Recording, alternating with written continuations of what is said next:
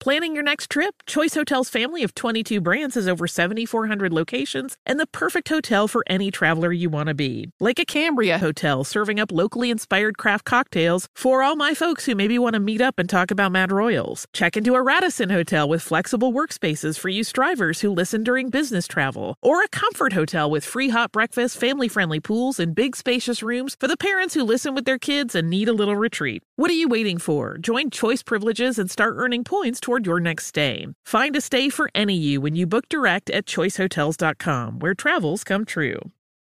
When you think about the future, what kind of technology do you envision? Whatever the future holds, artificial intelligence will undoubtedly be at the heart of it all. Join Graham Class as he hosts Season 2 of Technically Speaking, an Intel podcast, and hear from the minds transforming healthcare, retail, entertainment, personal computing, and more with the help of AI. Tune in every other Tuesday and explore the latest technology that's changing our world today and creating a more accessible tomorrow. Listen to Technically Speaking, an Intel podcast on the iHeartRadio app, Apple Podcasts, or wherever you get your podcasts. What does every grocery store aisle now have in common? Products that come in paper packaging. And not just the obvious ones like cereal boxes and juice cartons. From beauty products to boxed water, there are more opportunities to go papertarian than ever before. So why should you? Because paper comes from a renewable resource and can be recycled up to 7 times. Simply put, it's the smart choice for the environment. And it turns out the easiest choice for you. Learn more at howlifeunfolds.com/papertarian. I'm Tracy from Stuff You Missed in History class. Are you a small business owner or even someone who dreams of entrepreneurship? Then check out Season 2 of Mind the Business, Small Business Success Stories from iHeart Podcasts and Intuit QuickBooks. Join hosts Austin Hankwitz and Janice Torres as they interview entrepreneurs sharing insights around starting and nurturing a small business. You won't want to miss these inspiring stories of entrepreneurship and discovering ways to business differently so you can too. Welcome to Stuff You Missed in History class from HowStuffWorks.com.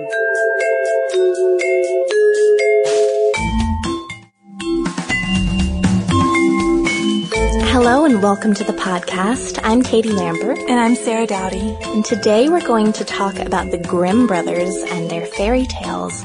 And we talked a little bit about fairy tales in Bluebeard. I've been reading The Bloody Chamber by Angela Carter lately, which is really cool modern retellings of fairy tales if you want to pick it up. But we wanted to talk a little bit about fairy tales and folk tales in general. And the difference between them. Folk tales start with an oral tradition and they're written down later. So they're kind of living things. Think about it. If you're telling a story over and over again, it'll change, sometimes slightly, sometimes in big ways. You might emphasize a part that you really like a lot, play down another. And then the story you tell would be different from the way I would retell it later. Yeah, exactly. And then it would finally be written down and we'd have a folk tale. Fairy tales contain magic. So you could look at it like a subgenre of folk tales or a totally different thing. And if you haven't picked up any fairy tales since your childhood, I highly recommend that you do. I took a children's lit class in college with Dr. Katarzyna Jerzak, and she recommended the classic fairy tales by Iona and Peter Opie, and it's a really fantastic edition. And these tales are very dark. There's frog sex and decapitated heads, so keep that in mind when you start reading. We could talk about fairy tales all day, really, but we won't.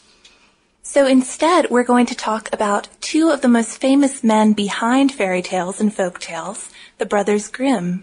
And the cool thing about them was that they wrote stories down like their neighbors and friends actually told them, mostly without messing too much with them. And the science of folklore began with these 2. So we're going to talk about where they came from. Jakob Ludwig Karl Grimm and Wilhelm Karl Grimm were born about a year apart in Hanau, Germany. Jakob, 1785, Wilhelm, 1786. Their parents were Philip Wilhelm Grimm, who was a lawyer, and Dorothea Grimm, and they were a solidly middle-class family, not the kind who's going to have a scary fairy tale childhood until their father dies. And that was in 1796, and it left them quite poor, and Wilhelm was in bad health his whole life, and now Jakob, at the age of 11, was the man of the family, so Poor little guys. They soon went to live with an aunt, and they pretty much do everything together for the rest of their lives. They both went to study law at the University of Marburg, like their dad, but they found a new interest, folk poetry. Yeah, because there they befriend Clemens Brentano, who was a German romantic who would go on to do very unusual works, taking the dictation of a nun who had received the stigmata. And Achim von Arnim, who collected folk songs into a book, which later really influenced Mahler. The Grimm started collecting stories and songs and poems that they hoped would have been in this book. But when they weren't, they just kept doing it on their own. We'll make our own collection. Exactly. But they run into more trouble in 1808 when their mother dies, and Jakob then has 5 siblings to care for, and money is pretty tight. He and Wilhelm actually go hungry a lot of the time, sharing a meal a day, something that, I don't know, makes their... It's reminiscent of those fairy tales. All the starving children in their fairy tales, yeah.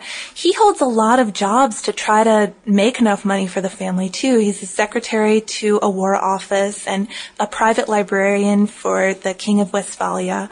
But, yeah, it's just a sort of tough time for the two brothers.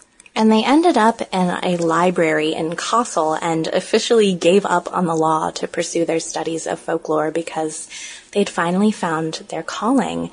And their famous book, Kinder- und Hausmärchen, was published in 1812, the first volume at least, the second part published in 1814.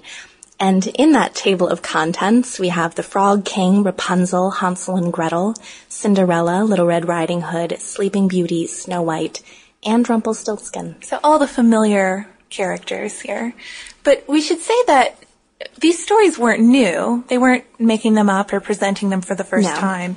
They're versions of stories that were told in many languages and many cultures, just the specific versions they happened to copy down. And this book was for adults and children, not just kids. And it wasn't at all poetic. Again, they wrote down stories the way that people told them, so there were colloquialisms and, you know, it sounded a little bit more like dialogue. It's casual. Exactly. And they had character and they reflected German settings like big scary forests and German people and German values.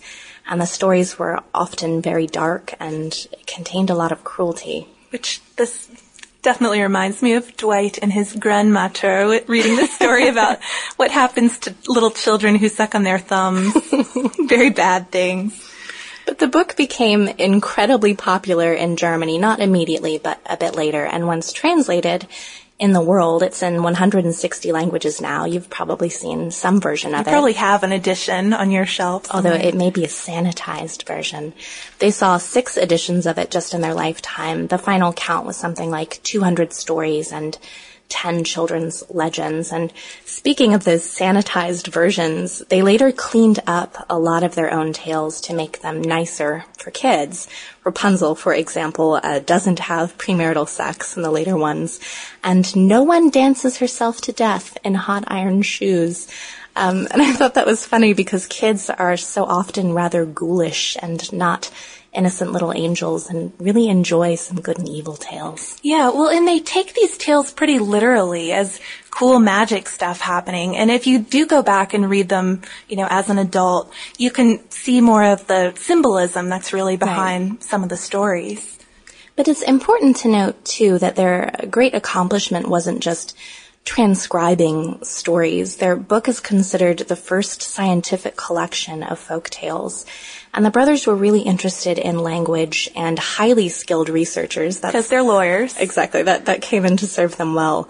They'd both studied medieval manuscripts and the history of law. And after this, they published a book of German legends and a translation of Irish tales, along with lots of critical essays and interpretations of what folklore meant. These guys are a pretty big deal in the academic world, consequently.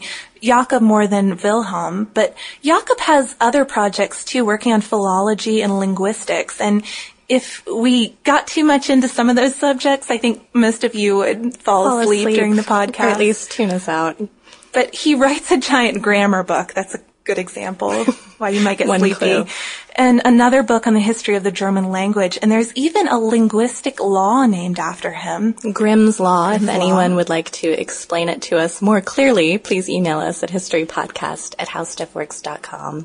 And he also did a lot on Teutonic mythology. Which makes sense, because that's going to be pretty close to your Germanic Right. folktales. And as far as their academic careers, they had to leave Kassel in 1829 due to some politics of higher academia, and they went to the University of Göttingen instead, but when they protested against some political actions of the King of Hanover, they were let go. So they were men of principle, those Grimms. But they were in great demand even after they were let go, and they were trying to decide where they would settle, and they chose the University of Berlin as the place to continue their work and their lectures.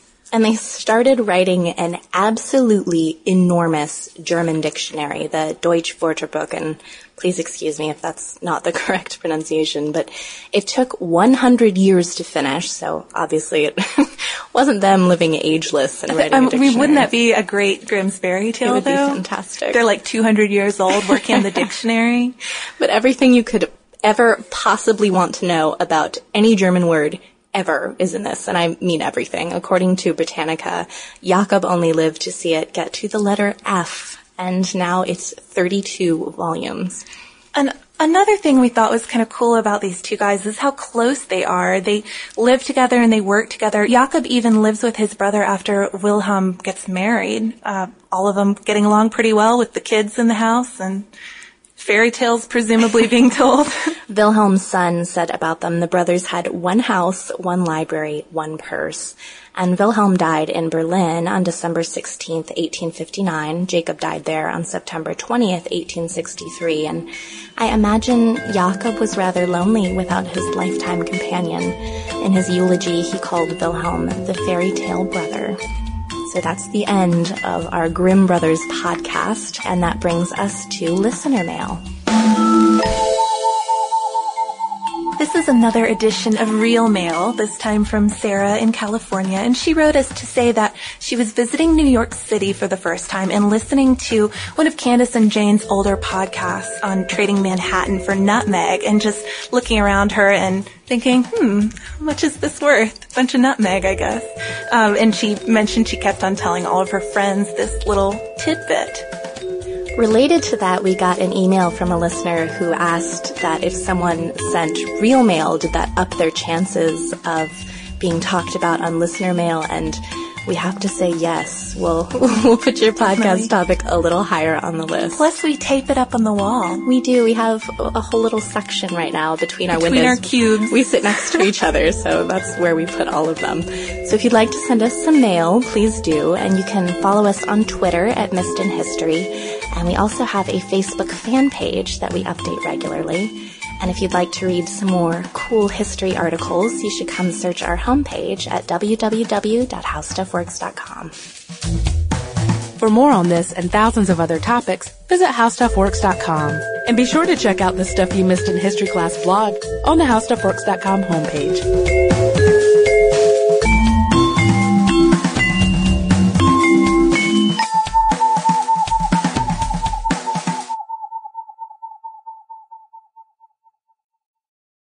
Olay's new Indulgent Moisture Body Wash covers your skin in layers of rich moisturizers and vitamin B3 complex, transforming your skin from dry and dull to moisturized, soft, and smooth in just 14 days. Feel the best in your skin and glow with confidence, all pride. For the third year, Olay Body is a proud sponsor of iHeartRadio and P&G's Can't Cancel Pride and supporter of the LGBTQ+ community. So this pride, glow with confidence, not just all month, but all year long. Check out Olay's new Indulgent Moisture Body Wash online or at your favorite retailer. Thinking of popping the question? Diamonds Direct has an offer you can't miss. This month only, buy a natural diamond engagement ring of 1 carat plus and receive a free natural 1 carat diamond tennis bracelet valued at $2,000. Imagine giving her the ring of her dreams and her wedding gift all at once. No one provides education, selection, and value like Diamonds Direct. Your chance to get a free tennis bracelet from your friends at Diamonds Direct won't last long. Details at diamondsdirect.com. Happy Pride from Tomboy X, celebrating pride and the queer community all year. Queer founded, queer run, and the makers of the original boxer briefs for women, creating sustainable size and gender inclusive underwear, swimwear, and loungewear for all bodies so you feel comfortable in your own skin. Tomboy X just dropped their Pride 24 collection. Obsessively fit tested for all day comfort in sizes 3 extra small through 6X. Visit tomboyx.com. You wouldn't expect to hear that we're America's 3rd best city for beer like this one. Or home to vibes like this. And this. It might surprise you that we're top 10 for immersive art that's like, whoa. And, not to mention, we have one of the top zoos in the country. So can a city with the country's best pro soccer team, ranking as a top culinary destination in the world, be in your own backyard? Yes, Columbus. Plan your summer at experiencecolumbus.com/summer.